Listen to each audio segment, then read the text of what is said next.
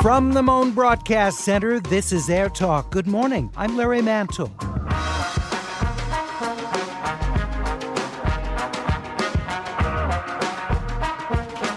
The number of global COVID-19 infections is approaching 500,000. Both Italy and the U.S. are on track to surpass China. Spain's death toll is more than 4,000. Europe's and New York's healthcare systems are under tremendous strain. This hour of AirTalk will have the latest on what California's healthcare system can expect as coronavirus cases increase. We'll also find out what protections are now in place for renters of commercial and residential properties, as well as assistance to property owners unable to pay their mortgages. It's AirTalk right after NPR News here on KPCC.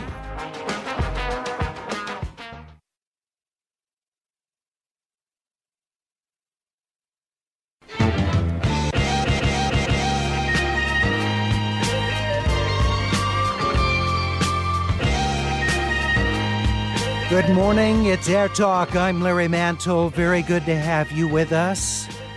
Hope, despite all that's going on in our world today, that you're getting some comfort from family and friends and being able to do your work if that's possible, either working from home or if you're in an essential service and providing it to the rest of us. We thank you. Those of you that are working in logistics and at supermarkets, drugstores, obviously healthcare providers who are driving trucks bringing us goods. Thank you. Thank you all for the very hard work that you're doing and whatever degree of risk you take to your health in doing that. We appreciate the sacrifice that you make on behalf of the rest of us. Well, COVID-19, of course, continues to spread rapidly in many countries. At the opening of the program, I was talking about some of the distressing numbers coming from Europe. Here in the United States, of course, we have a confirmed number of cases over 69,000. And sobering news to report in Los Angeles County, mortality rate for the virus sitting at about 1%. Nationwide, the mortality rate about 1.5%. But we caution, of course, with testing being as limited as it is, it's difficult to get a fully accurate handle on the lethality of COVID-19. As we're doing every day throughout the course of the spread of the pandemic, we're bringing in a noted healthcare expert, a physician, to talk with us about what we're learning about the coronavirus, as well as about the public health measures being taken to try and contain its spread. With us today from UC San Francisco Medical Center, infectious disease specialist and professor of medicine, Dr. Peter Chin Hong. Dr. Chin Hong, thank you, sir, for being with us today. My pleasure, Larry. Let's talk, first of all, about the death rate from the coronavirus. How accurate can that be given the limits of testing? I think it's probably, I'm happy to hear that it's only, happy in one sense, because I think we fear that it will be higher than the 1%. And that's because, again, as you pointed out, we have very limited testing available. So we don't really know what the denominator is. So far, we have been doling out testing in a very reactive way, meaning when somebody is ill and they're hospitalized, we prioritize testing for them. In a real setting, to really get a good handle on mortality, you'd want to know, of course, everyone in the community and sample everyone in the community, and then you get a better idea of proportion. Let's talk about medical centers across the country. You're as one of the leaders nationally, UCSF. And, of course, we've got everything from small rural hospitals that are trying to gear up to mega medical centers like the one for which you work. Where are we at in California's hospitals preparing for this, having the equipment they need and the number of ICU beds to be able to handle the numbers expected to arrive? Well, I think we're very, very frightened about what might come to California. I think it's going to come. I'm not sure. It will hopefully not be as steep as what's happening in the New York City surge. But I think even with a flattened curve that we hope with shelter in place, that we're not really prepared as adequately. So I think people are thinking about very creative options based even on what's happening in New York. So refitting ICU beds into maybe sharing one ventilator with more than one patient, retrofitting operating rooms which have ventilators in them, thinking about creative ways of providing care to as many people as possible, but also in a chilling way. I think based on the experience in Italy, we've also engaged with ethicists about making decisions of end-of-life care. Well, and what do you think about that? I know you're not a medical ethicist, but you and your colleagues may be called on, as well as the institutions for which you work, to make these kinds of difficult decisions of rationing, whether ventilators or medication and the like. Do you think that age and prior physical frailty should be factored in to who gets a ventilator or who gets medication? I think these are really, really difficult questions, and it really speaks to the heart of who we as a society and what we value in life. I think, we certainly would have to engage with patients and their families. Patients may not be able to really communicate at this time. So I think it really, bringing in a lot of stakeholders, decision makers on a family basis, as well as institutional realities, would be the crux of what we need to have happen. I think there are ongoing discussions. I really, and as you point out, I'm not an ethicist and don't have expertise in that, but I know as a clinician, just in regular situations, it's really, really difficult. And I think what we don't have in COVID is the luxury of time. I think in most clinical situations, you actually have time for patients and their families to come to a consensus about where to go in clinical care. When you have a rapid epidemic, and in New York, we know that in a shocking way that they've had a 40% increase in deaths in one day. You don't really have that luxury in time to really have everyone on board and have that consensus. So I think they're really difficult questions for California and something that we'll probably have to face in the near future. We're talking with Dr. Peter Chin Hong, infectious disease specialist and professor at UC San Francisco Medical Center and the School of Medicine. Dr. Chin Hong, there are a number of fine medical centers in the San Francisco Bay Area. I think of the one that you work for as being the flagship. And so I'm just wondering, at a place like yours, a leading institution, how well equipped is your facility with ventilators, with masks and protective wear for those who are on the front lines there? I think it's estimated that California in general is probably several-fold short of having enough ventilators. We know that in New York, for example, Governor Cuomo has called out to the president and leadership to give them additional ventilators, and that's really been a controversial point. On the ground here at our institution, again, we've been trying to amass as many ventilators as possible, and I think people are working on that. But again, we feel a little bit pessimistic if we do get that surge. I think what's probably a more pressing need, as you pointed out in your last statement or question, is the need for PPE or personal protective equipment. I think in the last week or so, we've really felt an acute need, and I'm sure people in the audience have seen images on social media and on the media of people doing very crazy things, I think, in the healthcare setting to try and address the shortfall of PPE. So using coffee filters as masks, using bandanas. I think, those images have been really horrific for me to see personally. Well, we in fact had a nurse who's going into work who contacted us yesterday after we did our daily Q&A with a physician, and she wondered, using bandanas or using scarves, is that really safe? Is that provide much of any barrier against coronavirus? That's a great question, Larry. I think they do provide some protection, so it's definitely better than nothing. So if you think about how, going back to first principles, how is this infection really spread? It's really spread by a droplet. So someone coughs or sneezes on someone, and the drop is a little bit heavy, so it would fall between something within 3 feet or so. So the safe distance of 6 feet gives a little bit of cushion to allow the individual some safety from when that droplet would fall. So if you think about the bandana or the scarf, it would stop that droplet from getting into what the virus is trying to get to, which is really the nose and the mouth and the mucosa of the nose and the mouth. So it'll probably stop some of it, but certainly I wouldn't be confident that it will stop all of it. When we think in medicine about risk, it's not an absolute 1 or 0, but we think of a continuous risk. So I would say, it probably will get us some of the way there, but certainly not all of the way there. So as a first responder healthcare provider who's taking care of patients who have active infection, I think it really behooves us to really think about using the best protection we have possible. After all, you do want to preserve this workforce to take care of the expected increase in numbers that we expect.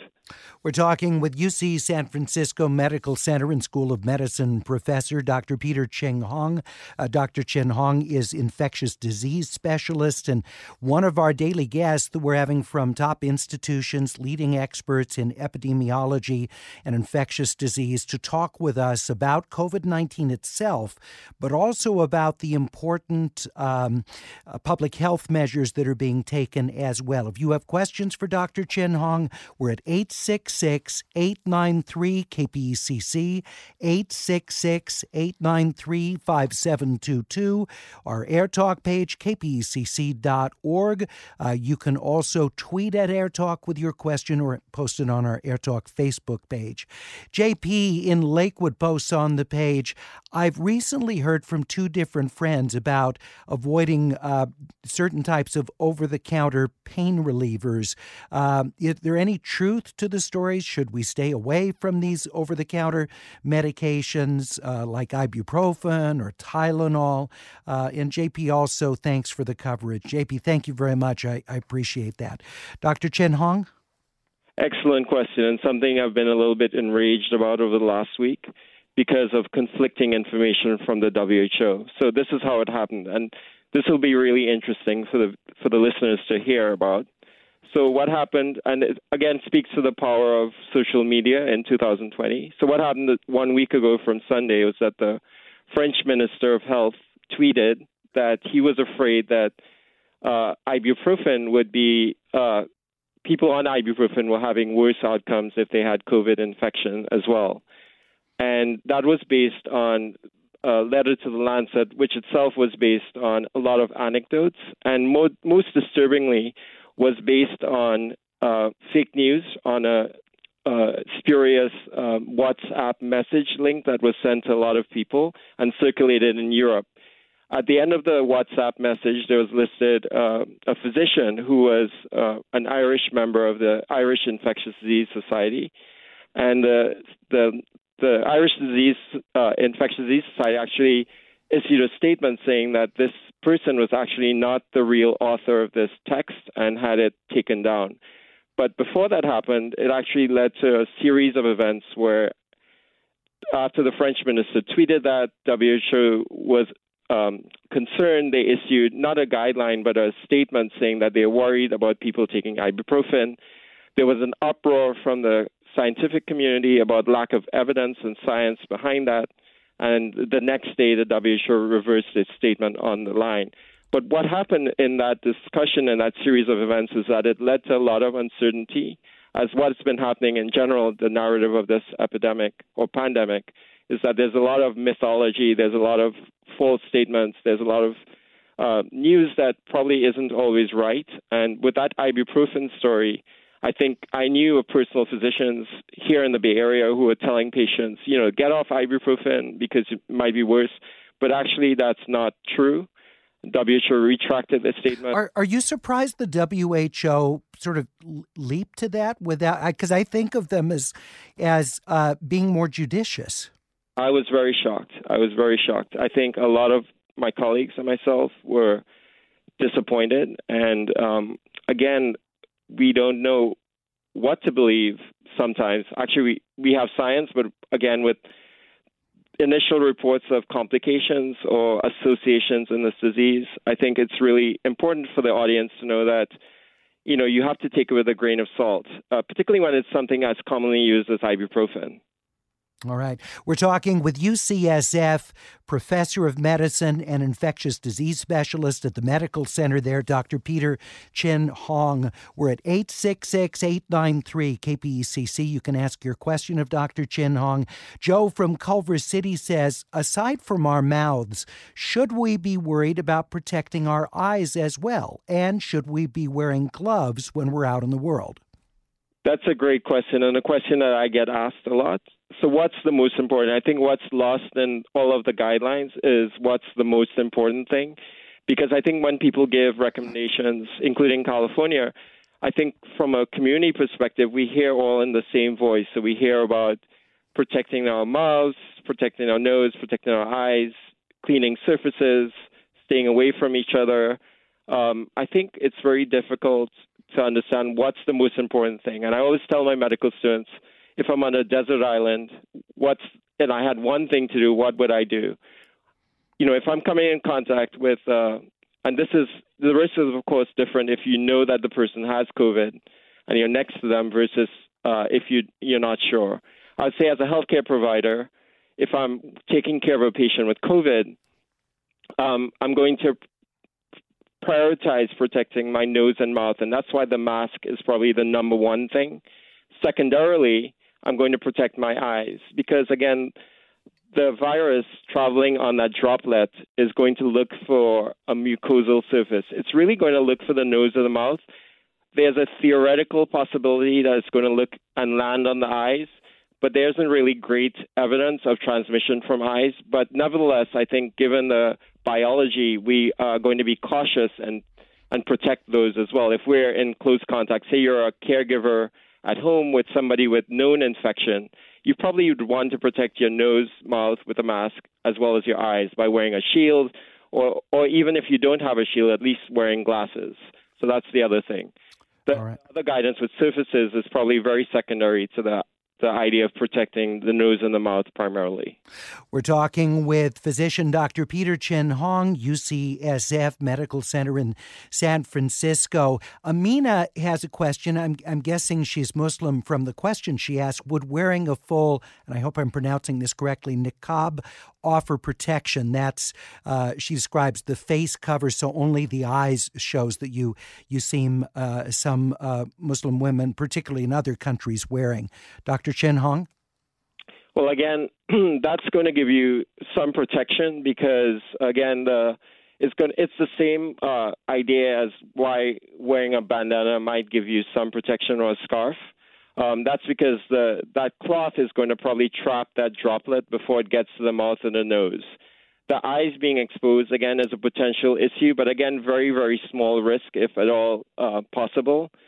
And that's only if you're coming in contact with somebody you know has COVID. Of course, with the lack of testing, we don't really know who has it and who doesn't have it in the community. In general, in clinical medicine, we think, and infectious disease, we think that somebody who has full-blown symptoms are probably going to be a more efficient transmitter of infection if you're standing next to them. But to come back to that original question, if you're wearing the full garb with the eyes exposed, it sounds great because it's going to trap that droplet before it gets to the mouth and the nose. Maybe worry a little bit about the eyes, but again, these are sort of hypothetical situations. We'll continue our conversation with infectious disease specialist from UC San Francisco Medical Center and School of Medicine, Dr. Peter Chin Hong. We're taking your calls with your questions at 866-893-KPECC. Thanks to the helpfulness of medical professionals throughout California, we've been bringing you these extended Q&A sessions every day to try and get further clarity. One of the things that's helpful is each day we do incrementally, it seems, get just a little bit more clarity on COVID-19. But as we hear from our physicians daily, there's still a lot that we're trying to understand about the behavior of COVID-19. I just want to take a moment to remind you that as we've suspended full-on fundraising for our spring member drive that we still need to raise a total of $1 million at KPCC to assure full funding for all of our employees so that we can continue to bring you this kind of public service journalism.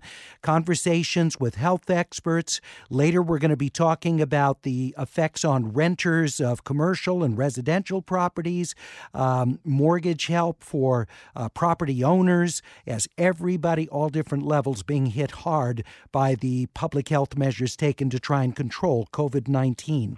These kinds of stories that we bring you on KPCC require a crack production staff, which is just simply the best I've ever seen in this business. They are doing a wonderful, wonderful job. So please support the work that you hear on KPCC with your gift right now. 866-888-5722. We are 81% of the way toward reaching our $1 million during this spring fundraising period. We also, today and today only, have a $40,000 dollar-for-dollar match from a Claremont couple. They prefer their names not be shared. I know who they are, and they're wonderful people. Thank you both. I appreciate it. This is very, very generous of you. Wonderful, long-time supportive couple based in Claremont. Your support will be matched dollar for dollar. 866-888-5722 or kpcc.org. We have $36,000 of that match available. We don't want to leave a single dollar unmatched.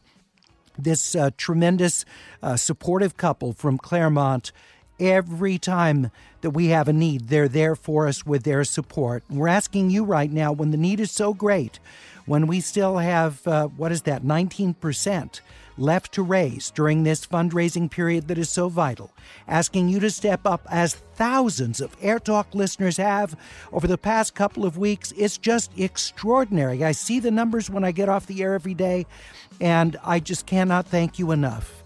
It's a beautiful thing for me to see, and I appreciate you so much. 866-888-5722. Back in just 1 minute.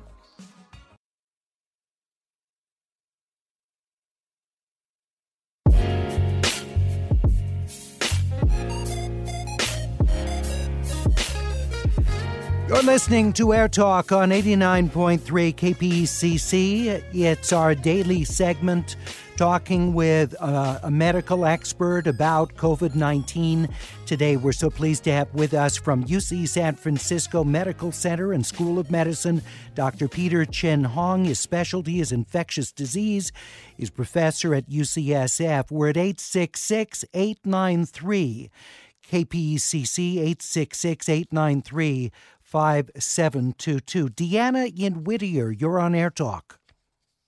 Hi, I was wondering if there is a medication like an antihistamine where our bodies can slow down our own reaction to the pneumonia in our deep lungs. And I was wondering if there was something that could help us so that we don't get pneumonia so fast and end up killing us over time. Thanks, Deanna. Dr. Chin Hong? That's a great question, Deanna. I think it also speaks to what can we do as citizens to help protect ourselves and to give our bodies the best fighting chance with this infection. I think, unfortunately, we don't have enough evidence to know what protective measures we can use in terms of medications, like you mentioned antihistamines or anything like that. But there are certain things that we can do, and we have instituted in California, with the shelter-in-place policy and social distancing. So no evidence for individual medications that you can buy in the pharmacy or Walgreens. But I would say that I think you want to stay as healthy as possible.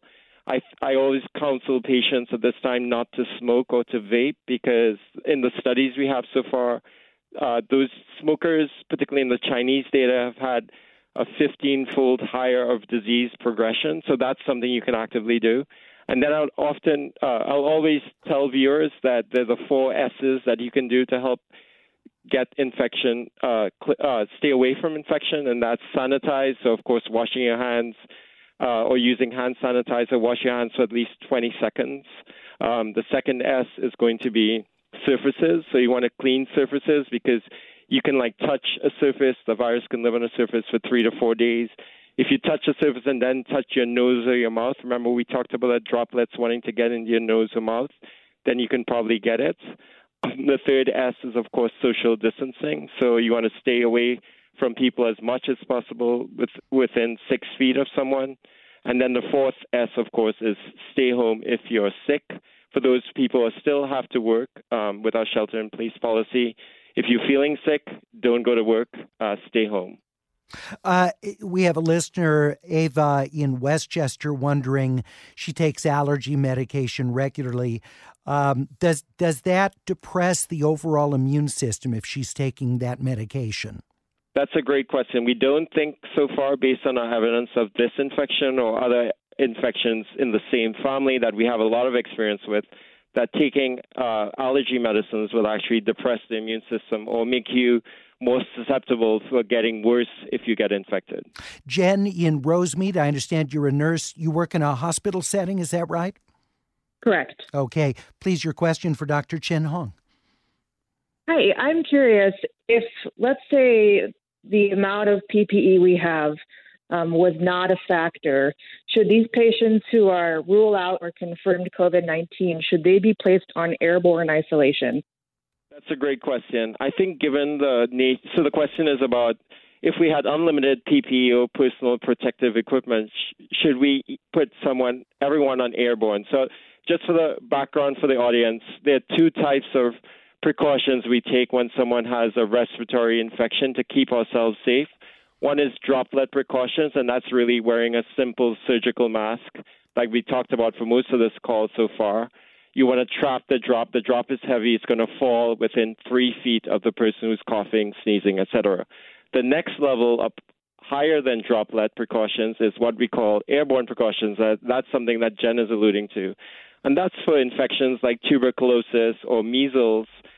These are very, very small particles. They're like dandelions. When you blow a dandelion, you can see the dandelion particles fly all across the room.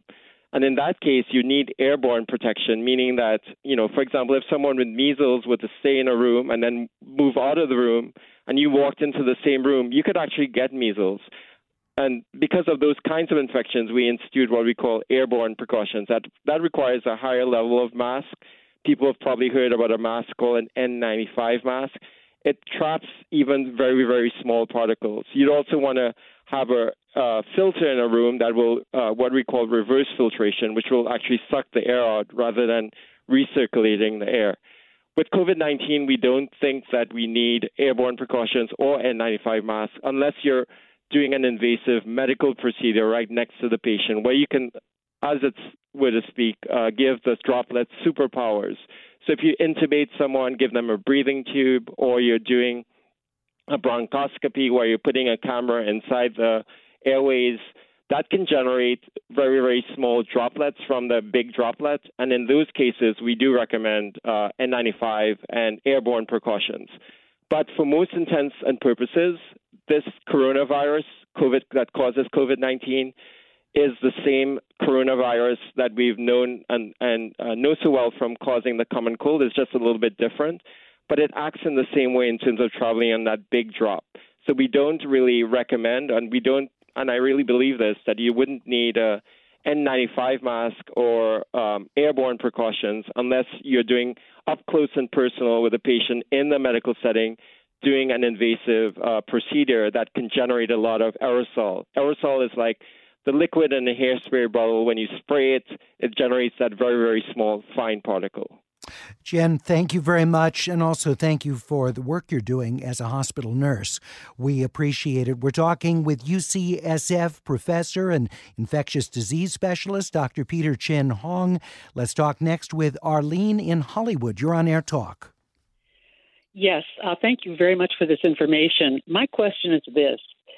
If seniors, let's say 3 seniors who have been in isolation, can get together, we're not contagious, is it possible for us to keep each other company? So you're wondering if you've been isolated for 14 days, and so then presumably you're all virus-free, could you physically be in the same place? Dr. Chen Hong? That's a great question. I would say that if the three senior, first of all, I must make a comment that loneliness is a narrative that we've been seeing in COVID-19 all over the world, and I'm really sort of very acutely aware of that, and for me and for my patients, because first of all, think about the fact that people, because of the PPE and the fear and anxiety that people have around it, we're not really interacting with each other in normal situations anymore. And when people are sick in the hospital, we don't even allow visitors to come and see them. So I really have been very aware of people's need for company. And of course, nothing beats face-to-face contact, although we've been using a lot of electronic methods recently.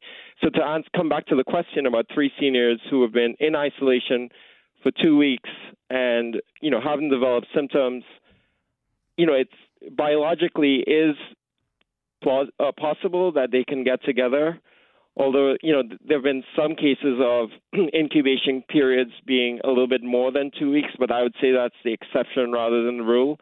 You are going to, take a small chance by that, but again, you have to, on an individual level, weigh the risks and benefits of that. There's some things you can do, even if the three seniors get together, to mitigate risk. And those are the 4 S's we talked about. So maybe staying a little bit further apart from each other than you would normally, if you can try that. Again, cleaning the surfaces, washing your hands frequently. Those are some of the individual measures you can take, even if you decide on a personal level to get together with some of your friends who have been sort of like quarantined for 2 weeks, when most of the disease would have happened if we think they were truly infected before then. Dr. Chin Hong, thank you so much for spending all this time with us this morning. We appreciate it. You're welcome. Dr. Peter Chin Hong, infectious disease specialist and professor of medicine at UCSF Medical Center, with us on AirTalk. Coming up, we turn our attention to the plight of many renters of both residential and commercial properties who have their income totally cut off. How are they going to pay the rent? What sorts of protections are in place locally, statewide, and nationally? We'll also talk with landlords, property owners, who themselves may be in a jam with their tenants not paying rent. How do they pay their mortgage on their properties? We'll talk about that coming up in just a couple of minutes. Just want to update you that we are working on raising a total during this spring fundraising period at KPCC of $1 million. We suspended our regular intensive, longer on-air requests for funding so that we can give you the kind of in-depth coverage of COVID-19, which is so important for all of us right now, and also for us having a way to come together and to talk with each other about things of mutual concern or just mutual interest. Please support us right now when we have a $40,000 dollar-for-dollar match from a longtime, deeply supportive Claremont couple right there just waiting to fulfill. So every contribution you make, let's say you give $10 or $15 a month, it becomes $20 or $30 a month, thanks to all the generous support from our Claremont resident couple who support us. 866-888-5722, kpecc.org. And of course, if you're a Leadership Circle member and that you're in a financial position to make a $1,500 annual gift, that's like $3,000 right now to KPCC.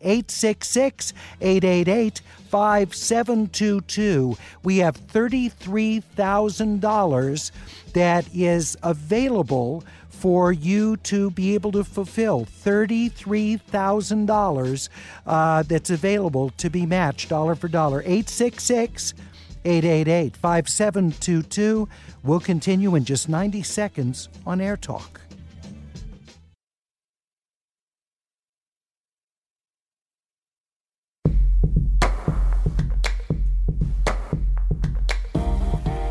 Good morning, it's AirTalk. I'm Larry Mantle. So good to have you with us wherever you're listening, whether you're working from home or off from home. If you're someone who's lost your job and filing for unemployment, you're in very good company. So many people, including many of our listeners, are in that circumstance. We are with you in spirit, and we're here to provide you with whatever information we think is helpful. We also are getting wonderful recommendations from listeners as to information that they'd like from us. So we're doing our best to try and serve what your need is, regardless of your circumstance right now.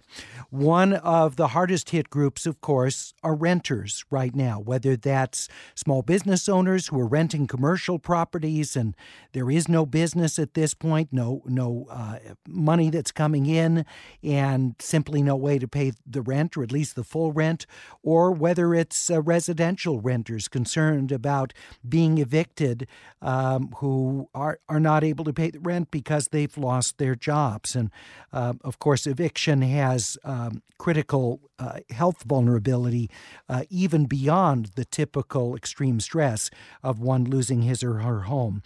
With us to talk about what protections are now in place at the local, state, and federal level is the Executive Director of Tenants Together, statewide coalition of local tenant organizations, Lupe Areola. Ms. Areola, thank you very much for being with us. First of all, is there a thorough freeze on people being evicted from their properties right now? Ms. Areola, are you there? Okay, we'll try and get her back. If you have questions for our guests, we're at 866-893-KPECC. That's 866-893-5722. Also with us is Senior Vice President for the California Apartment Association's Los Angeles office, Fred Sutton. Mr. Sutton, thank you, sir, for joining us. What right now are the biggest concerns of your members? No, absolutely. These are unprecedented times, and we're all in this together and all have our roles to play to get through this. I think housing providers' concerns are the same concerns that everybody has. It's economic security. It's keeping ourselves safe and healthy and keeping all of our residents safe and healthy during these trying times. Housing providers have a huge role to play in this. And CAA, we put out guidelines to help a lot of our residents get through this. All right. And what's being done for your members who hold, who are paying on large mortgages and all, and their rents are going to be, at least in part, drying up? What sorts of measures do they have to help them handle those mortgages? We're incredibly concerned about that. We've earlier this week put out a call to our federal legislators and the state to take actions to help us defer some of these mortgage payments, and been asking that if we are having trouble making mortgage payments due to result of loss of income from our residents, that we're able to tack these on to the back of mortgages. There are pieces of this that are coming down through the package that's coming down federally, and there has also been some movement at the state level, particularly when it comes to 1 to 4 units of multifamily, but it needs to go much further. We need more relief for mortgage deferral. Fred Sutton with us, California Apartment Association, Lupe Areola of Tenants Together. Ms. Areola, thank you for being with us. So what sorts of protections are in place for residential tenants? Hi, Larry. Good morning. Thank you for having us. So right now, there isn't any one set of protections at the state level that's specifically to address our current situation. There are some, last year, the legislature did pass the Tenant Protection Act of 2019, which was AB 1482, that did provide some baseline rent cap, as well as some baseline just cost protections for certain units and for certain tenants. And so that's still in place. There is currently also at the state level the price gouging provisions that are active under once the governor enacted an emergency order, a state of emergency at the state level that also enacted some price gouging protections, which is great. But in terms of an eviction protection at the state level, that's an eviction moratorium or a rent freeze at the state level, that is not something that's currently in place, and that's something that we have been demanding of Governor Newsom. We have sent thousands of letters to him. Hundreds of organizations have banded together to send letters to him. But so far, we have not received any indication that he's going to do that. Many of the state's largest cities have done this on their own. Los Angeles, Long Beach, San Diego, San Francisco, San Jose.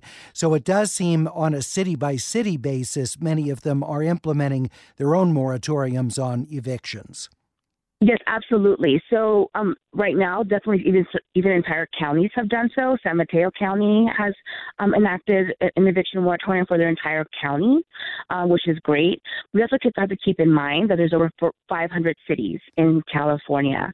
And so to expect every single city to do so, to pass an eviction moratorium, especially while most of them are not meeting in person, and is definitely something that we want the governor to keep in mind and know that we need blanket protections that are going to apply to every city and every county, and that people will be able to rely on during this time.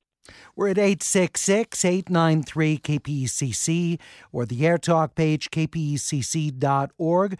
We're talking about the stressors on tenants as well as property owners with the dramatic change in the economy as a result of efforts to control COVID-19.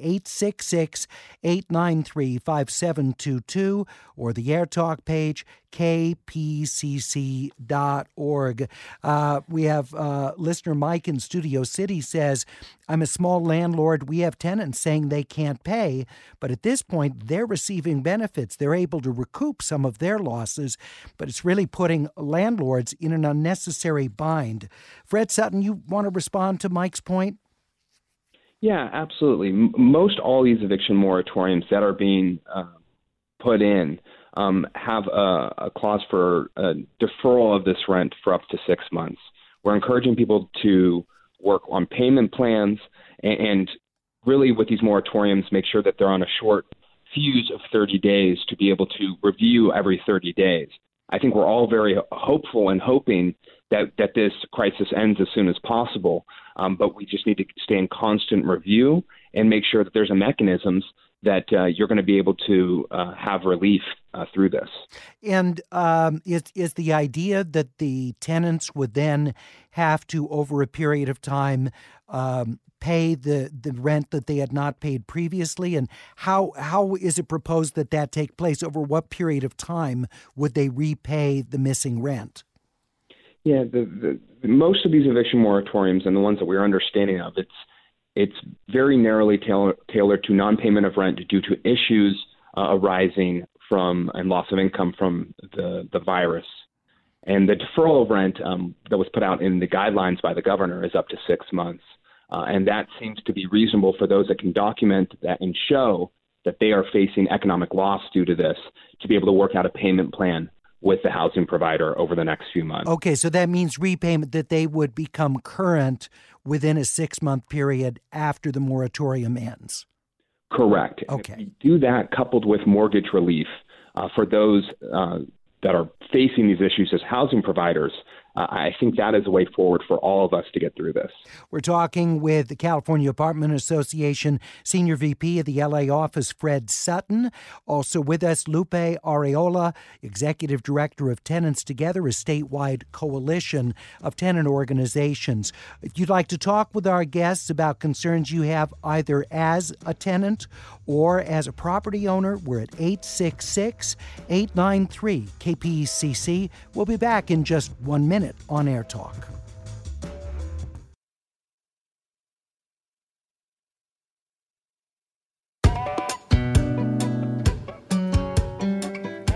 There's been an ongoing power struggle between Los Angeles County Sheriff Alex Villanueva and the County Board of Supervisors. That's coming to a head on whether the sheriff should continue as the head of the county's Emergency Operations Center. Obviously, that's a critical issue right now with the efforts to stem COVID-19. So it's coming to a head, and next hour on AirTalk, You're going to be privy to that struggle right now. We're going to talk with Sheriff Villanueva. We'll also talk with LA County Supervisor Sheila Kuehl. They'll be joining us next hour on AirTalk, and we'll hear what they have to say about this. We're talking right now about tenants and property owners and how to deal with the significant financial effects of COVID-19. We're talking with Lupe Areola of Tenants Together, Fred Sutton of the California Apartment Association. Dennis in Long Beach says, I'm a landlord. If tenants don't pay, they get to stay in their apartment. If we don't pay, we lose our building. Where are the protections for us? 866-893-KPCC or the AirTalk page, kpcc.org. Lupe Areola, let me ask you about the idea of a 6-month repayment of the outstanding rent. I would think that that's going to be extremely difficult for people who aren't able to pay rent right now because of the loss of income. Is it realistic they'd repay it in half a year? Yes, no, absolutely. I mean, and I think, again, we're in unprecedented times when our economy has basically, ground to a halt, where people are not where people are not making a wage, people have lost their jobs. And I think we have to come to grips with the fact that once this specific global pandemic is under control in the U.S., it's not going to be able to be back to business as normal the next day. It's going to take time for people to be able to get themselves back into find a job, potentially get themselves back into work, be able to, and so then, definitely when people are having to go back to work with this debt around their necks, and having only a certain amount of time to pay it back, we feel definitely it basically makes people start out already behind, basically. And so it's really important that we keep in mind that the guidelines that are being put out by the government, whether it be the state, federal, local, are really guidelines based on what they think is going to happen, because we've never been in this position in recent history. And so those guidelines are going to need to be changed, are going to need to be amended, and are going to have to be, according to how the conditions change and according to how long it takes us to really get back to, a quote unquote, like a normal, society. Governor Newsom announced that he had negotiated with 4 large banks. No, these are only going to be a fraction of the mortgages, but to give a 3-month grace period for landlords of residential property. That doesn't necessarily help out owners of commercial property. But Fred Sutton, do you have any sense what percentage of mortgages those 4 banks represent, and whether that would be a template for other mortgage lenders to follow? It's a lot, and it's a great start, but it definitely needs to be expanded to encompass all multifamily. That mostly is going to cover 1 to 4. So if you have 6 units, I think you're going to find yourself struggling right away on getting forbearance. So the federal government needs to step in to push and expand something similar. All right, 866-893-KPCC, 866-893-5722, or the AirTalk page, kpcc.org. I look forward to your questions for our guests. Has there been any talk of property taxes being deferred, Fred Sutton? We've been asking the state. Only the state can actually extend those deadlines, and we've been asking the state for it. The county tax collector for Los Angeles County and the assessor have already said that they will waive late fees if it is documented that the loss is due to coronavirus and you can't make your payments due to the coronavirus. We have listener Greg who asks on Facebook, what documentation should landlords ask from tenants to document that tenants are in financial distress and can't pay their full rent? Fred? There's a variety of documentation that someone could put forward, such as a note from an employer that the restaurant's been closed, medical bills, you name it, something from the school district. There's a whole host of documentation that can be provided that shows that you are suffering financially due to this. Lupe Areola of Tenants Together, if someone gets evicted because they can't afford to pay their rent, what steps can they take to avoid being out on the street? So let me back up a little bit and just say that if any housing provider, in terms of they're asking for documentation, they should also keep in mind that not everybody has a traditional employment, and that not everybody has one job. So they might, people need to be kind of definitely more flexible with the type of documentation that people can provide, as well as keeping in mind that some people are having to stay home because they have children to take care of, or because they have someone who's ill, because they themselves are ill. So I think it's really important that we keep in mind that there's a whole gamut of reasons why people are losing wages and are losing jobs due to COVID. It's not just because the business closed down. So second, if anybody receives an eviction notice, it's really important that they first find out what kind of protections are available at their local, at state, and at the federal level. Definitely right now receiving an eviction notice is going to be it's always stressful to receive an eviction notice. Right now especially, it's going to feel especially stressful because basically it could be the difference between you sheltering in place and not having a shelter not having a place to shelter in. And so right now it's really important that people first, take a deep breath, find out what kind of protections are at the local, state, and federal level, and also make sure that they don't move out. And they definitely try to get some legal assessment locally.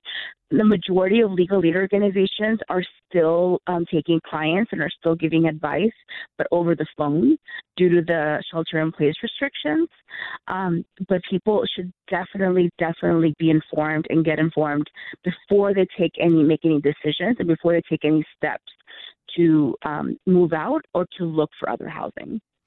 Anthony in Chino says we need more financial support for landlords. My worry is that after a few months, my tenants may move out and I may not get anything at all. You can share your comments on the AirTalk page at kpcc.org. I want to thank our guests, Lupe Areola of Tenants Together and Fred Sutton of the California Apartment Association.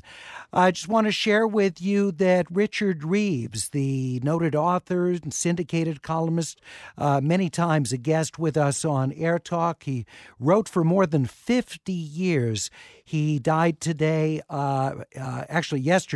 in Los Angeles. He had been in failing health in recent years.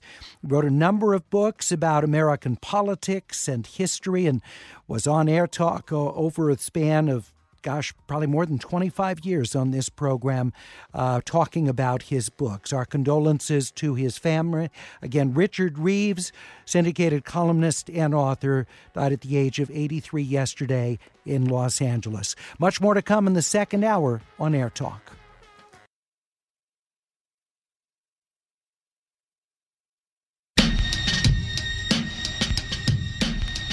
Good morning, it's AirTalk. I'm Larry Mantle. So appreciate your being with us during these difficult times for our ongoing coverage of COVID-19 as well as the public health measures being taken to try and stem the spread of COVID-19. Coming up later this hour, we'll talk about Asian Americans and concerns about them being targeted for how the virus is referred to, as well as its associations from its origins in Wuhan province, China. We're also going to be talking about what would have been the opening day of Major League Baseball. That, of course, not happening, but the Triple Play reconvenes to talk about life without baseball and what fills in, at least in some respects. But we begin with power struggle at the Hall of Administration, Los Angeles County, where a majority of the Board of Supervisors is looking at removing Sheriff Alex Villanueva from the position of being head of the County Office of Emergency Services.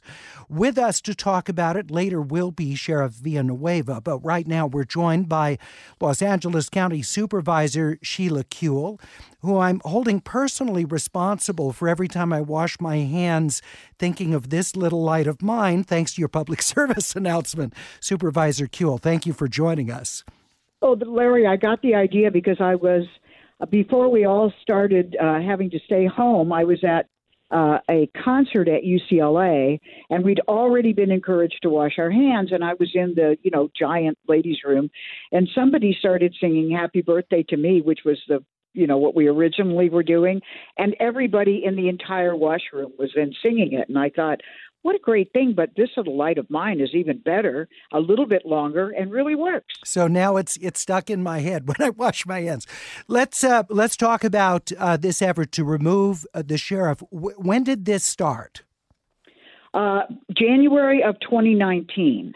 I think that the sheriff is somehow trying to make this sound like it started because of something he did in the pandemic. And that is absolutely inaccurate. And what's even worse is he knows it. In 2018, we had the huge Woolsey fire, as you know, the biggest fire LA County ever had. And so I convened a rather large and comprehensive task force in January of 2019 to really take in all the information about what had happened in the fire and to make recommendations that were to come back to the board at the end of 2019. They met all year, and one of the major recommendations was, because of the lack of coordination of the emergency services in the entire fire, time of the fire and then beyond, they recommended that we do what almost every other county in California has done, which is to change an almost 70-year-old ordinance that put the sheriff in charge of all emergency operations to the Office of Emergency Management, which every county now has, because it's much broader than law enforcement. And we've certainly seen it in the pandemic. It's all the health departments, it's housing and homelessness. It's way beyond just law enforcement. So we've been working all year, and the sheriff representatives were also engaged in transferring this authority, but it's because of the fire and how there was really a lack of coordination. And the sheriff, it doesn't matter who the sheriff is not the right person to coordinate it. And so we actually have an emergency operations center up and running in the county that's been run by our Office of Emergency Management through this entire pandemic. So I appreciate that Alex's feelings are hurt, but this is really not about him and not about anything he's done. This was way in the works for a while. So this wasn't in response to the concerns that were expressed, I believe, by county council when he issued the order for gun stores to close, claiming they're non-essential, and the county came back with the legal opinion that he didn't have the authority to do that. This is not related to that? This is the most progressive board that the county's ever had.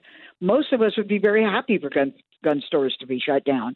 I don't think they're essential either, but we have to have the interpretation that fits the governor's definition, and that's why county council said under the governor's definition, they are. So I have no animus to the sheriff, for trying to do that. That's just ridiculous.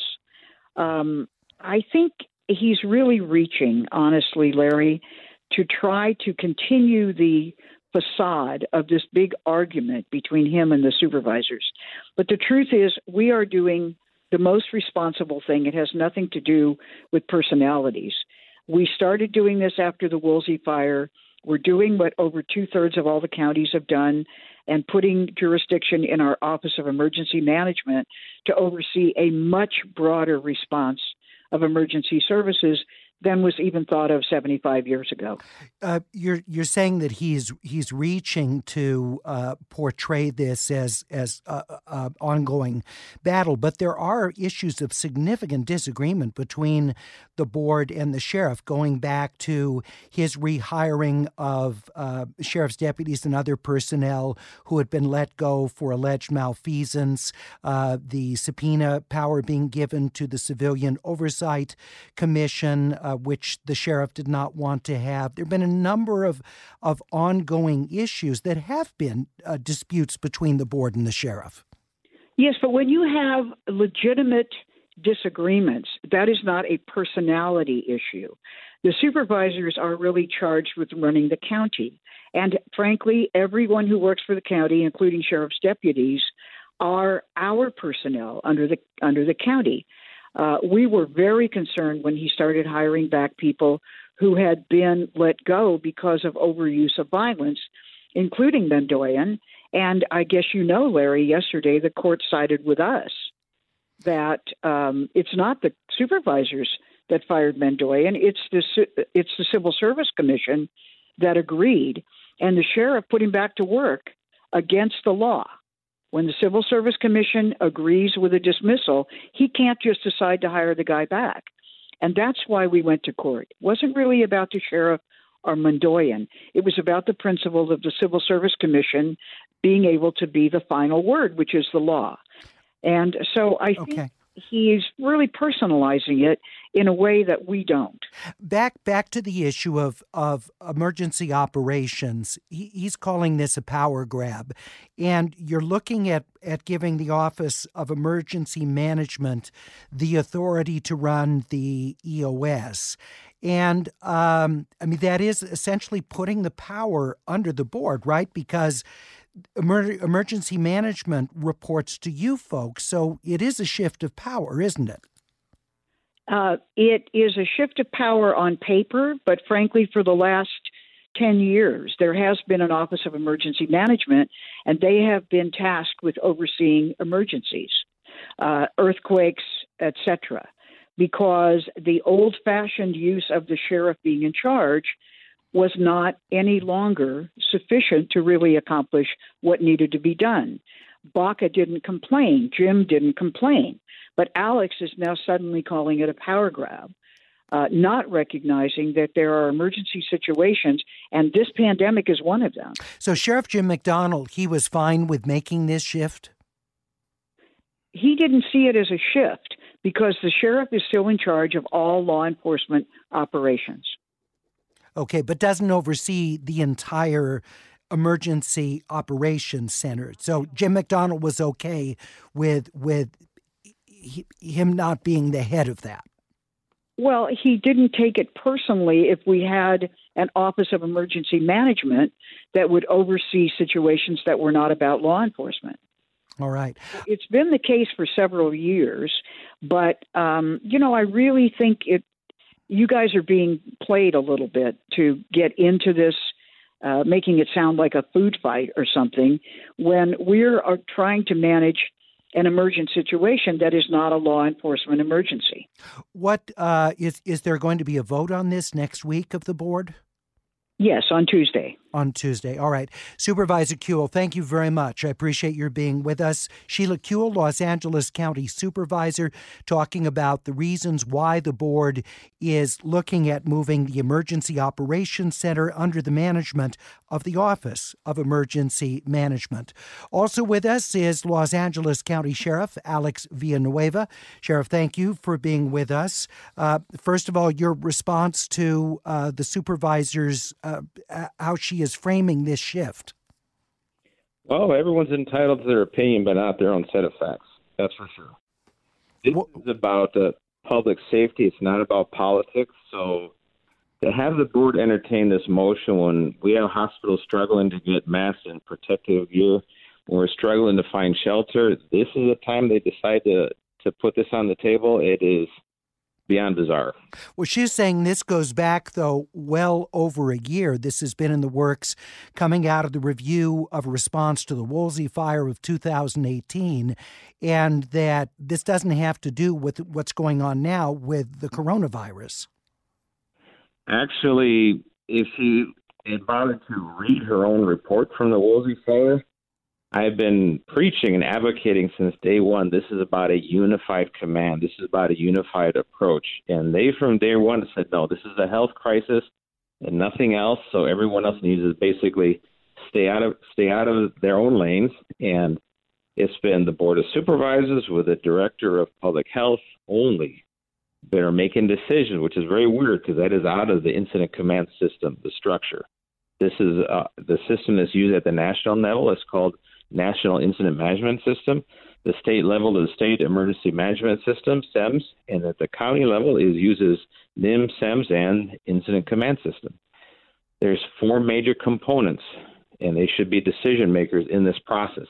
And that is obviously health, which has the leading role in this, but you also have fire as first responders. You have law enforcement, because who's going to enforce the orders from the health officer? That falls on law enforcement. And then you have countywide operations, because they're in charge of providing the shelters and increasing the surge capacity, all of these things. So they have these 4 major components in play, but the board wants to have only appointed people in charge of each group. And then when we're supposed to be making decisions and have a unified voice, there is no opposing points of view. Well, though, the Office of Emergency Management, isn't it best positioned to coordinate between health, fire, law enforcement, and countywide operations? Wouldn't that make more sense than just having one of those, law enforcement, be the point person for coordination? Well, actually, the Emergency Operations Bureau has been doing that job, working with the Office of Emergency Management. Day in and day out, they've been doing that for decades. And I know she keeps harping back to, 65 years ago. Well, we also had the earthquakes in 1994. We had the riots in 1992. We had the firestorms in 93. We've had, and then the Woolsey fire just last year, or in 2018. We have had all these things, and every single one after the 9/11 and the fiasco in Katrina, when entities were not communicating well, either at the federal, state, local level, or within local government, they were not communicating well. They developed the Incident Command System. It is designed for everyone to come into the table and make an agreement and then have a unified voice. That's what a unified command is about. The board is trying to politicize it because they want only appointed people in that unified command. So we heard from Supervisor Kuehl that there wasn't resistance to this from your 2 predecessors, Jim McDonnell, Lee Baca, that they saw this as not a problem. Do you disagree with that? That is absolute hogwash. That has always been a problem. This has always been a power grab. If you read through the entire Woolsey document, you will not find anything which supports the supervisor's position. In fact, that document reiterates exactly my position. Okay, what is the rationale for a law enforcement agency being at the top of the Emergency Operations Center? For example, in the city of Los Angeles, is the LAPD responsible for being the top manager of their Emergency Operations Center? Well, they run a city emergency operations center. LAPD has their own command post, and how they do it specifically, I'm not familiar with. But in a unified command, all of the components are involved, every single one. I'll give you a prime example of when this is done incorrectly, and this is in this case today. When you had the supervisor office and you had the director of health services make a decision on the health order, and they tried to sell it like a soft sell to the public, and somehow expected that 10 million people are just going to snap their fingers, okay, that we're going to change the way we live our lives. And then that was on a Thursday. On Saturday, you had everybody at the beach at spring break. And that was a very poor decision because public safety was not consulted, was not involved in the planning, in the rollout, and that is exactly why the Incident Command System involves everybody. So how would you or your representative have factored into the decision on that order and what unfolded at the beaches? Well, the order that comes from the health officer. They make the determination because they are the subject matter experts in that regard. However, from making the order to executing it and enforcing it and making sure people are abiding by it, that becomes then, it falls on law enforcement because we're the only visible presence of government authority in the community. That becomes then our handle that figure out how best we can do that. And we work in conjunction with the health officers, with the countywide services. But I thought the original order didn't have an enforcement component in it. So wouldn't that have jumped the gun to consult with you about an enforcement of an order that didn't have any enforcement provision. Now, later on, obviously, they're looking at potential enforcement of this and punitive measures for people who don't follow the orders. But wouldn't it have been premature for them to talk with you about it before there were any punitive measures that were contemplated? Larry, the very first sentence in the order said it's a misdemeanor crime. Once you put that in the order, I mean, is it like I hope everyone listens to me? That's really well, it kind of was like that, wasn't it? I mean, because I don't think there was any talk about actually enforcing it as a crime. It's not going out there, running around chasing people and arresting people. That's far from that. It's using cooperation, using what you would call as recognized authority figures to deliver a message and show the gravity of the situation. So you get the greatest amount of compliance in the community as possible at the very beginning. And by failing to do that, you got somewhat of a halfway compliance. All right. You have all these congregations here and there, and that goes against the grain. What the whole idea was to have the order in the first place. We're talking with Los Angeles County Sheriff Alex Villanueva. I want to go back to your order that you suspended that gun stores close as non-essential businesses. County Council saying you don't really have the authority to do that. This is the governor's call. And the governor then punted it back in his news conference, says, I'm going to leave it to the sheriffs. So what's the next step on this? We've already released an order for the county from my office, and worked in consultation with the LA County Chiefs of Police Association. So for county unincorporated areas and the 42 cities that we contract with for law enforcement services, the gun stores will remain closed except for law enforcement and public security organizations. For the city of Los Angeles, they've opted to close all gun stores, period. And I believe the city of Pasadena is going to follow our model. And then all the 45 individual police departments, they'll be up to their chief of police in consultation with their city council. Are you concerned that with the Second Amendment right of someone to have a gun for personal protection, that since gun stores are the only place that people can get guns, legally at least, that this has the unintended consequence of potentially pushing gun sales underground, or that it infringes on the Second Amendment? Doesn't infringe on the Second Amendment at all. The case law that's coming out of the Supreme Court is very clear that it's not an absolute right at any time to go and purchase a gun. There are restrictions in the manner which you can purchase them, when you can purchase them, and who can purchase them. So we're on very solid ground. The governor made my position very clear. That is at the discretion of the sheriff of the county. So he deferred that to the 58 sheriffs to resolve. If the stores don't close, are you going to send deputies there to force a closure? We will ensure that they're complying with the order. We're talking with LA County Sheriff Alex Villanueva. I also want to talk about the prison population in Los Angeles County. Approximately how many prisoners have been released because of concerns over COVID-19? Approximately 2,000. Okay. And are you concerned at all that this could potentially lead to an increase in crime? Well, we're flooding the streets with deputies now that we've redirected our resources to patrol and custody. So they're literally running into each other on the streets right now, deputies. You have businesses that are closed. People are at home for the most part, so you're not going to get burglaries. We have a saturation patrol in all the areas that are closed to business in case people want to take advantage of the absence of the business owners. And we've seen a drop in crime. We've seen a 10% drop in violent crime across the county and a 6% drop in overall Part 1 crimes.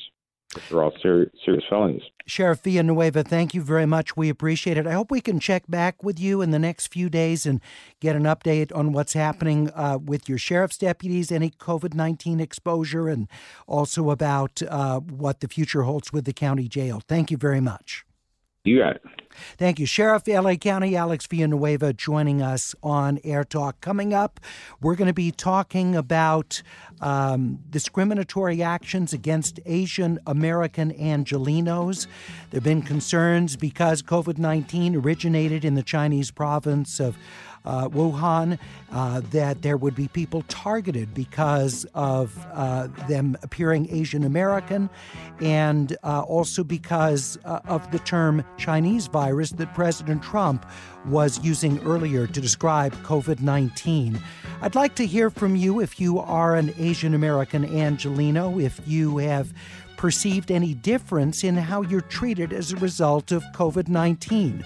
We're at 866-893-KPCC. That's 866-893-5722, or the AirTalk page, kpcc.org. Back in 1 minute.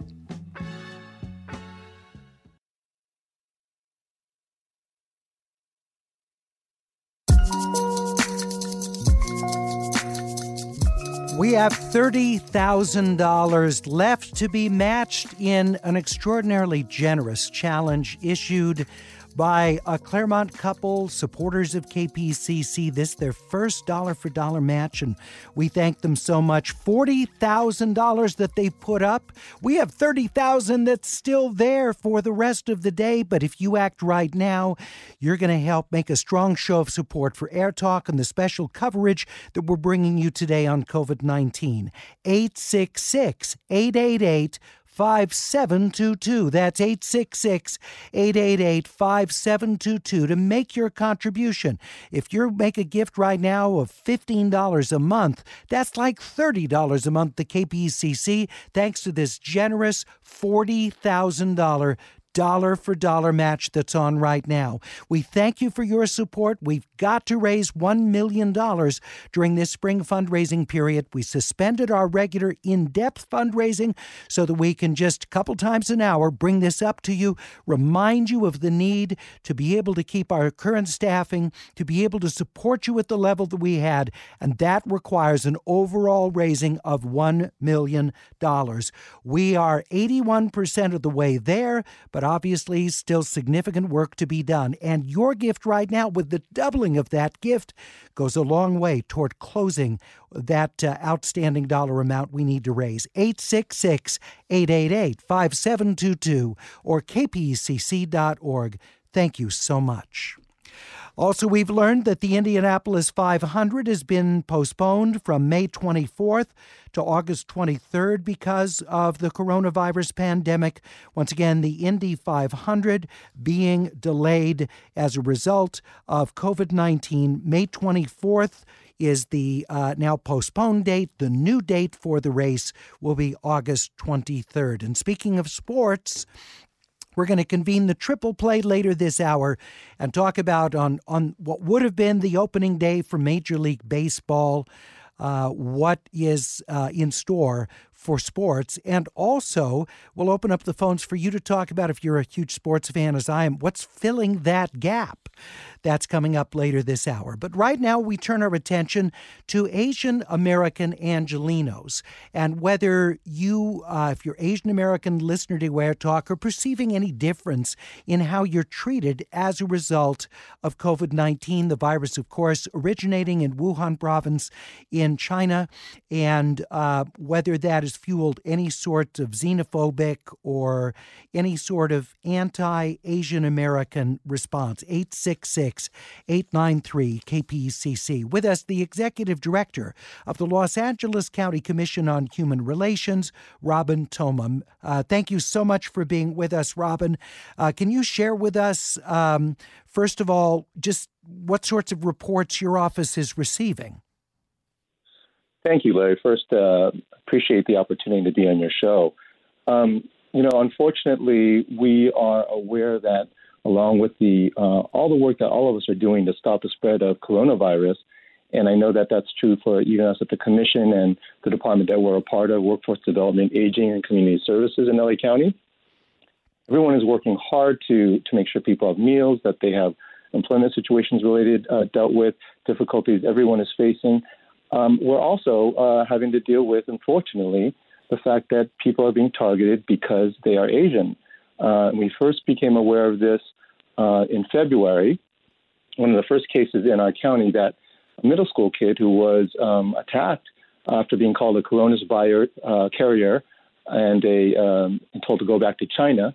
He was attacked by another student, and it was so bad that his parents took him to the hospital to make sure he was not he did not suffer any head injuries, and that led to a meeting with the LAUSD superintendent. Since that time, through our partners, which includes 211 LA, a key partner in receiving reports of hate, but also the Asian Pacific Planning Council, APCON, along with the County Supervisor Hilda Solis and Public Health Department and others, we put out a call to ask people to really be careful and thoughtful about the way they're responding to this pandemic. We don't want the spread of the virus to lead also to spread of hate and prejudice. But unfortunately, one of our partners already received within the last 7 days 600 reports to their website about pandemic coronavirus hate and hostility. So we're very concerned. We're seeing those reports as well, and that's something that we feel is urgent, that we need to act on just as importantly as stopping the spread of coronavirus. We're talking with the Executive Director of the Los Angeles County Commission on Human Relations, Robin Toma, with us on AirTalk. Again, I'm particularly asking Asian American listeners to AirTalk whether you or someone close to you has experienced some sort of anti-Asian epithets or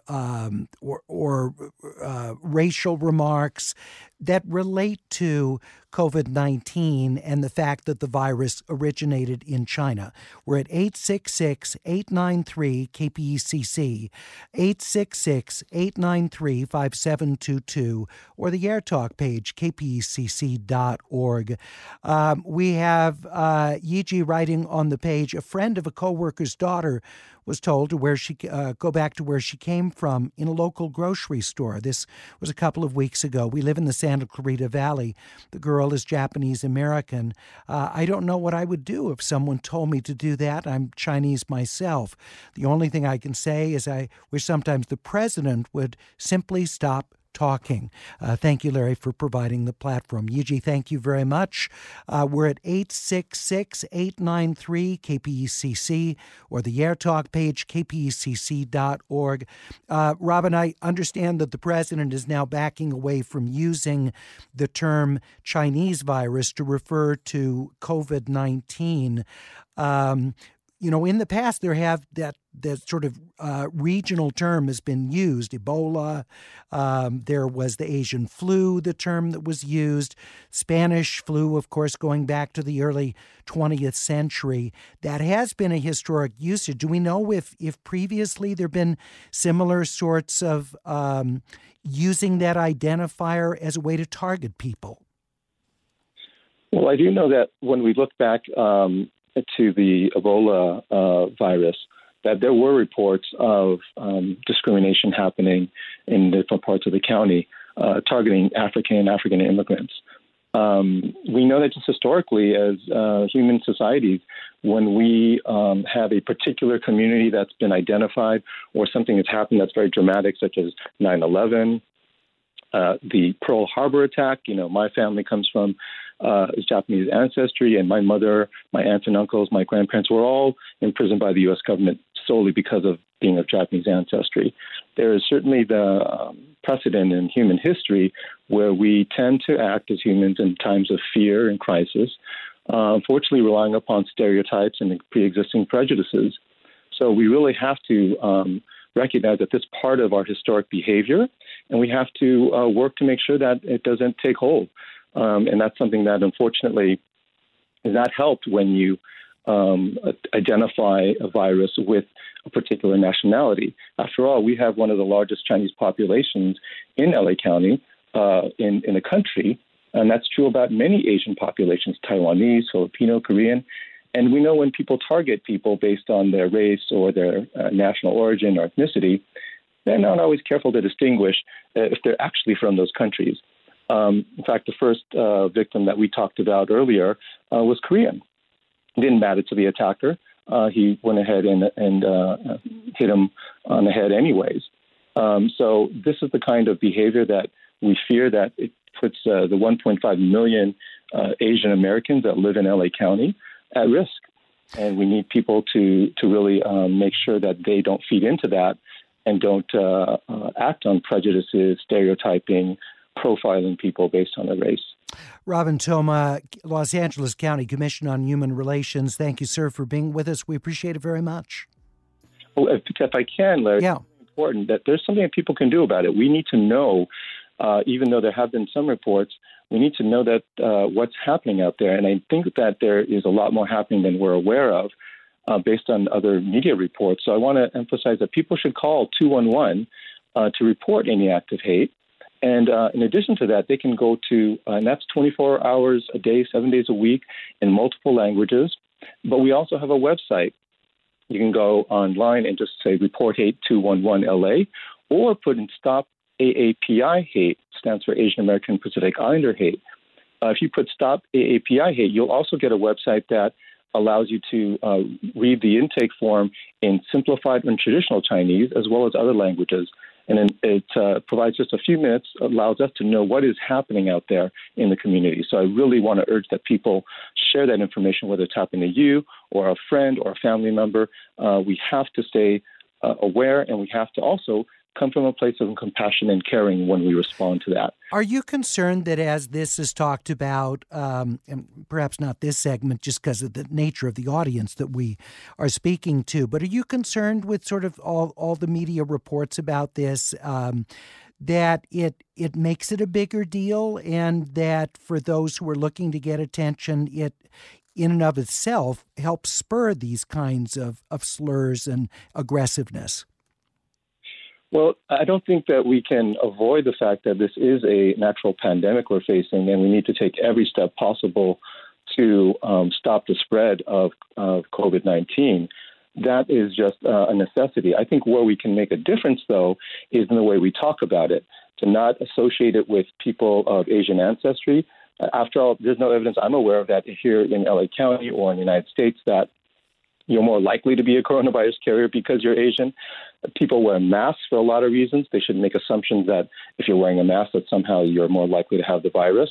There's a whole lot of things that we can do as individuals and as leaders in our communities to make sure that this fear and anxiety that is natural doesn't translate into the kind of hate and prejudice and stereotyping that we can fall prey to in these kinds of situations. Mr. Toma, thank you so much. Robin Toma's Executive Director, LA County Commission on Human Relations. It's AirTalk on 89.3 KPCC. Each day we look for something that's a little bit lighter to bring us together to talk about, as we all, of course, have high concerns about the spread of COVID-19. Coming up, we're going to be talking with the triple play on opening day for Major League Baseball, but of course no games because of the delay of the season. So we're going to be talking with Nick Roman, A. Martinez coming up in just moments. But please take this moment to financially support AirTalk on KPCC. We're raising a total of $1 million during this very important spring membership period. We suspended our typical, more extended on-air fundraising just a couple of times an hour. We're coming to you to ask for your financial support. Right now, we have $30,000 still available on a dollar-for-dollar match from a very generous couple in Claremont who are issuing this challenge to their fellow KPCC supporters. 866-888-5722. That's 866-888-5722 or kpcc.org.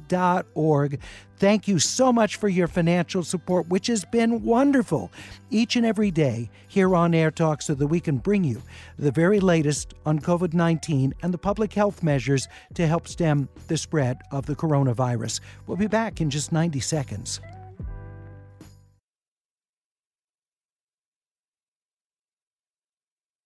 Let me hear you. A one, a two, a three.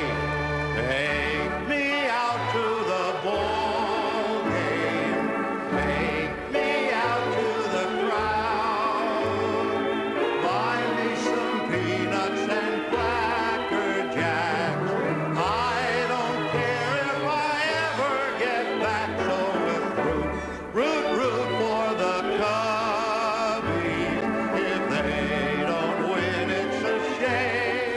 Take me out to the ball game. We're at Wrigley Field. It is a tradition with every home game, a guest singing "Take Me Out to the Ball Game." Was that really Vin Scully singing at Wrigley Field? Vin was the guest speaker there. That's terrific voice, singing as well as doing play-by-play. But of course, today we don't have opening day for Major League Baseball as the sport is delayed indefinitely. Every other sport is also on hiatus because of COVID-19. And nevertheless, on opening day, we bring together A. Martinez, the host of Take Two, Nick Roman of All Things Considered. And we're, of course, doing this remotely. Nick at his home studio in South Orange County. A, I don't know, where are you in Studio B? I'm right next to you, Larry. You are. I can't see you, but I'm in A, you're in B, and so we get to talk. A, you just shared yesterday, I believe it was, wonderful little piece about the greatest minor league player that baseball observers ever saw, and a great performance.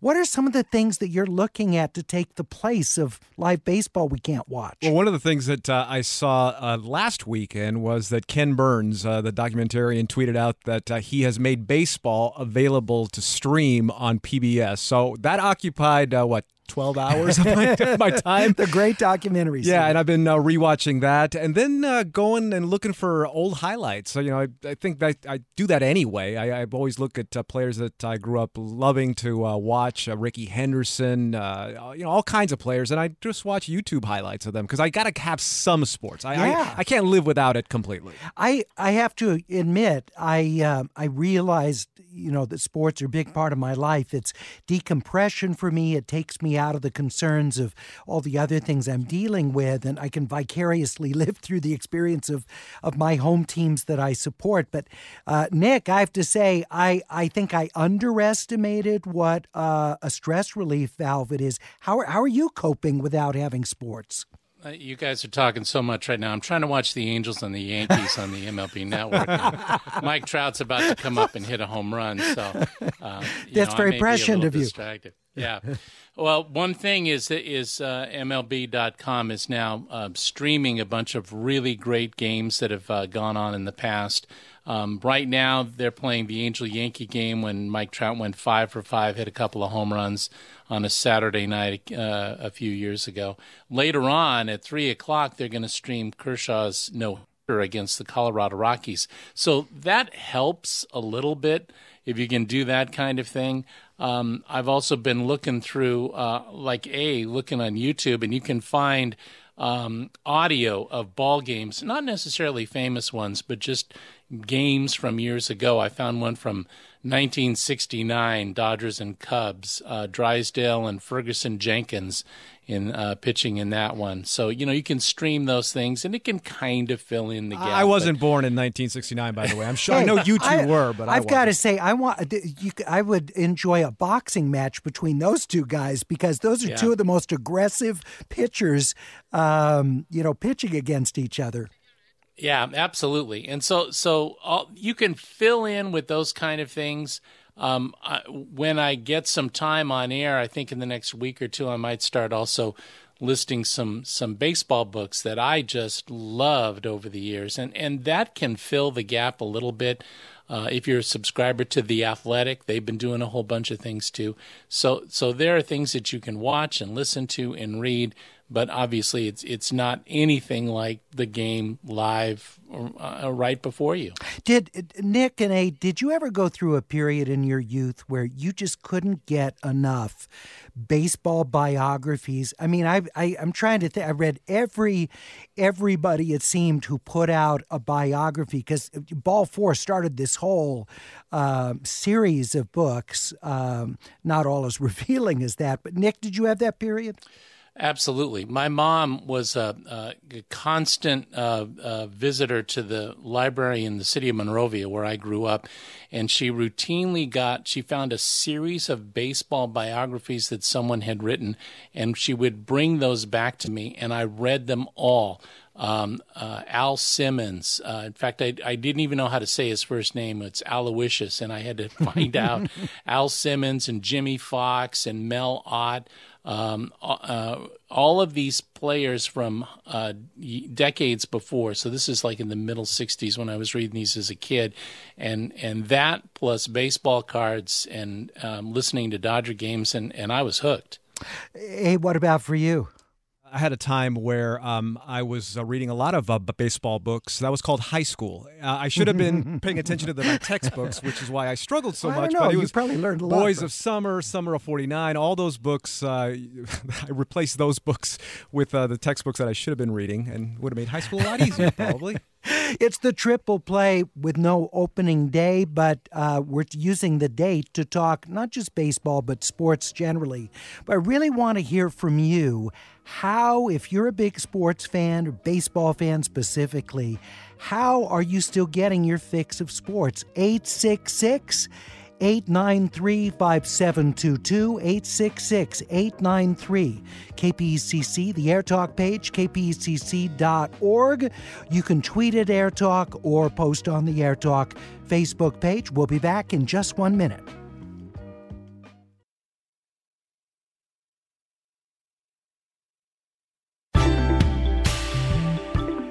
Just so you can kind of picture how we're arrayed as we're doing social distancing at KPCC, the studios in which A and I do our shows are identical. They're just mirror images of each other, and A and I are only about 30 feet apart, but 4 walls between us and totally separate doors to enter into the large studio that each of us are in with our teams each day doing our program. So as the crow flies, indoor, not far, but we can't see each other. And of course, Nick Roman is down the interstate in South Orange County at his home studio from where he's doing All Things Considered for KPCC. It's the triple play. We're talking baseball. I guess, is this like the Freeway series, Nick? Can we call it that? The Freeway show? Yeah, I think that applies. Right. And I mean, I'm just up. I can get on the 5 and I can be at Angel Stadium in no time. I can go down the 5. I can be down at Petco Park with the Padres in about an hour. And I can go up to see the Dodgers. So, yeah, I'm right in the middle. All right, very good. Let's talk with Mark in Glassell Park of Los Angeles. You're on AirTalk. How are you getting your baseball fix? I've been watching Japanese baseball around maybe 12, maybe 1 in the morning on YouTube. And it's live, and there's no one in the crowds, but boy, is it fun to watch. So they're still playing their major league season just with no crowds? No crowds, and it's quiet, so you can hear the smack of the ball, and you can hear the grunts of each player. It's really neat. Oh, that sounds great. I would like to know how he's doing that, because actually I would watch that. It's on YouTube? It's on YouTube, and it's on the live section, and it is there. You just have to be willing to stay up and to watch it. Now, are you a YouTube TV subscriber, or you just have the YouTube everybody's got? I'm not. I just go to it. Before that, I was watching the 14-day sumo matches. So then baseball started coming in, so now I'm watching that. All right. Hey, Mark, so are you impressed with the level of play in the Japanese leagues? I am. They are professionals. They are really good. Yeah, well, we've certainly seen that with a number that have come over to play in the U.S. Have you found the Japanese baseball channel yet? No, but I've watched Japanese League Baseball. It's anytime I can't watch Major League Baseball, I'll watch any baseball. It's like pizza. I'll eat any slice, any topping. Just give it to me and let me consume it. So, yes, I will watch that all day long, too. The thing is, though, you miss the cultural experience of the Japanese fans because they are wild during the game. It's such a different experience than in the U.S. There is a different energy, that's for sure. I mean, they noisemakers. We used to have noisemakers at Dodger Stadium, remember, for a little while, and everyone got annoyed. Yeah, they are kind of a pain. But it is fun. It is fun to hear how into the games the Japanese crowds are for their baseball. Mark, thanks very much. 866-893-KPECC or the AirTalk page, kpecc.org, where Pippi writes, there's some auto races I can watch over and over again. One in particular particular the Indy 500, where Robbie Gordon ran out of fuel moments from crossing the finish line. Bill in the San Gabriel Valley brings up a great point. He said, I feel for college seniors who won't be able to play out their seasons, won't be able to play in the tournaments. Nick, this has been so tough. I mean, some of the players are going to go on in basketball to the NBA or in baseball, maybe if there is the draft held, be drafted. But for a lot of the other players who aren't going to have professional careers, tough to end their college playing careers this way. Yeah, absolutely. And I even feel for the high school kids, because for them, that is a really big deal to be there and finish up your high school career, because more than likely those kids weren't going to play in college baseball. This is one of the hardest things I think that has ever happened in sports, in organized sports, and it's a shame. I wish that there could be something that could be done. Maybe the CIF can figure out some way to do a quick summer tournament or something like that. But yeah, it's a great disappointment. Hey, Nick, are you wearing a baseball cap today, or will you be this afternoon? No, I'm dressed up because, like I told you the other day, this is it's formal. I have to stay focused today, but I am streaming that Angel game, and Trout's about to come up. So. All right, so if I go to you and I don't hear anything, I'll know what's happening. You'll know exactly what's going on. Kimbrough in North Hollywood, you're on AirTalk with the Triple Play. How are you? There's no games, so I've been trying to keep busy by learning the rules of like hockey, baseball, football, and I want to be like a rules aficionado, because you know what's cool about watching the game and understanding what the rules are is makes it that much more interesting. But there's so many more rules that we don't know about. And now is a good time to get caught up on your rule game. Yeah, that's a great idea, Kimbrough. I'm always amazed when you watch some sort of a national sports telecast and some very sort of, rare rules thing comes up, and the commentator will just, give you the whole rule as though he's, just been spending the last 3 years memorizing the rule book. Are you a rules nerd? Oh, yeah. I mean, you have to be, right? I mean, when something happens, you have to be able to understand it, process, and explain it. And when I was doing Dodger Talk, that's one of the main questions I would get. Something would happen, and I would have to be the person that processes it for the fan to understand why it turned out the way it did. And one thing really quick on college athletes, the NCAA has given an extra year of eligibility for spring sport athletes. So baseball. Yeah, basketball does not qualify, at least not yet. There is a push. Coaches want to do that. If the NCAA has any kind of heart at all, they would allow it. We'll see. All right. You're listening to Triple Play. A. Martinez there, Nick Roman, and me, Larry Mantle. And hopefully we're not just indulging ourselves, but it's a little break for you too. And particularly if you're a sports fan, we're talking about the ways that we're trying to adapt to not having baseball and to not having other sports. This is typically a peak time of year with the second weekend of March Madness in college basketball. Just so many big events either happening during this week or soon to happen in the next couple of weeks. And all of that, of course, put on hold. 866-893-KPCC. Astrogoth writes on the page, I'd like to offer my condolences on this opening day. Please, hugs to everyone. Tell them, as my dear mother used to say, this too shall pass. We appreciate it. And, of course, we've got such serious things to be concerned with COVID-19 and the growing list of deaths associated with the coronavirus, the huge impact on our lives, the difficulty in connecting with some of our older family members who are now more isolated because of the public health measures.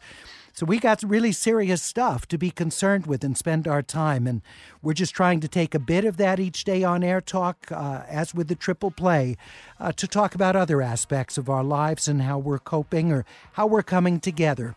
Nick, gentlemen, thank you so much. And we'll reconvene the Triple Play again soon, whether we got baseball to watch or not. Have a very good afternoon from all of us at AirTalk on KPCC. Thank you for your financial support. It's so vital to us. By calling 866-888-5722. We have $29,000 that's ready to be matched with your support now. Thanks so much.